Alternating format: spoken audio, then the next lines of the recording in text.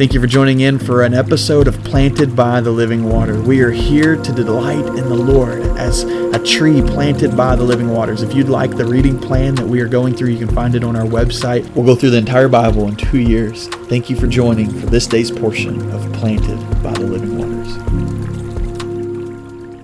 So in chapter 18, we see this great fall of the great Babylon, and we saw this coming with the beast and the prostitute on her, and it now is referring to Babylon, this city that has fallen. And so again, I believe is a picture of Rome, and then even every nation that is to come after that rises up and turns their back against God and brings a great delusion on people.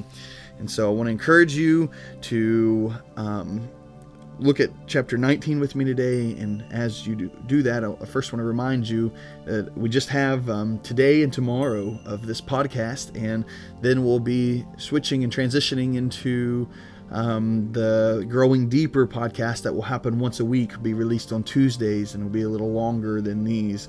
And we'll be going further into what was preached and the call to respond, and praying that God continues to allow us to go deeper together and grow as we look at our Word Become for the next year. So keep in touch. We'll be releasing that soon, and so as the new year comes around.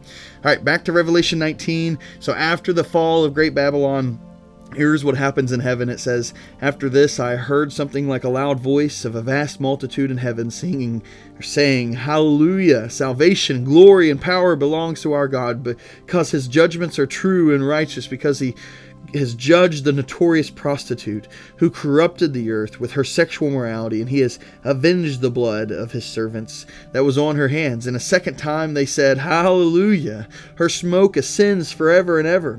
And then the 24 elders and the 4 living creatures fell down and worshipped God, who is seated on the throne, saying, Amen, Hallelujah! A voice came from the throne saying, Praise our God, all his servants and the ones who fear him, both small and great. And then I heard something like the voice of a vast multitude, like the sound of cascading waters, and like the rumbling of a loud thunder, saying, Hallelujah, because our Lord God the Almighty reigns.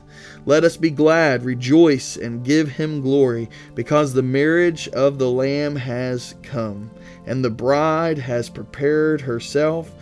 She was given fine linen to wear, bright and pure. For the fine linen represents the righteous acts of the saints. And then he said to me, Write, blessed are those invited to the marriage feast of the Lamb. He also said to me, These words of God are true. And then I fell at his feet to worship him. But he said to me, Don't do that. I am a fellow servant with you and your brothers and sisters who hold firmly of the testimony of Jesus. Worship God, because the testimony of Jesus is the spirit of prophecy. So as we read in Revelation here, we see this great marriage lamb supper, the marriage coming together with the lamb and the bride. And we see rejoicing, hallelujah, 3 different times. Hallelujah, hallelujah, hallelujah, for the Lord reigns. And we have this picture of judgment upon the prostitute we just read about yesterday.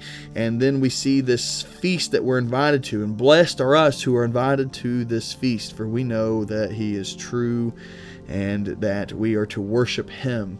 It says that John fell down at this angel's feet, and he says, No, don't do that. Only worship God. I think it's a good reminder for us that we are invited to a lamb, a marriage with the Lamb, and that we too are to worship him and him alone.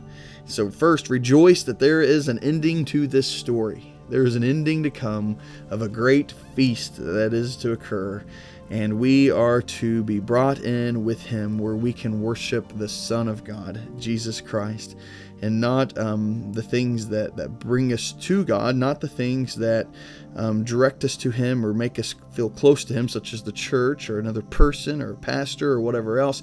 And no, worship him and him alone. He alone is worthy of that worship. After this is we're going to see the Christ on the white horse coming in, and we see this judgment where it says that the beast and its armies are defeated. And so a lot going on in these last few chapters here. The blessing is however they're interpreted, we know that there is victory in Christ. that he is the one who will ride the white horse in victory and triumph. And whatever and however these events take place, we know Jesus is King of Kings, Lord of Lords, and he alone is to be worshiped. Would you worship the King of Kings and the Lord of Lords today? Father, we love you. We bow before you and you alone. Lord, we are blessed because we know we're invited to the marriage feast of the Lamb. And so, Father, bring us there quickly. Father, we long for you. Lord, we pray that you would allow us to fall on our knees only before you. In the name of Jesus Christ we pray.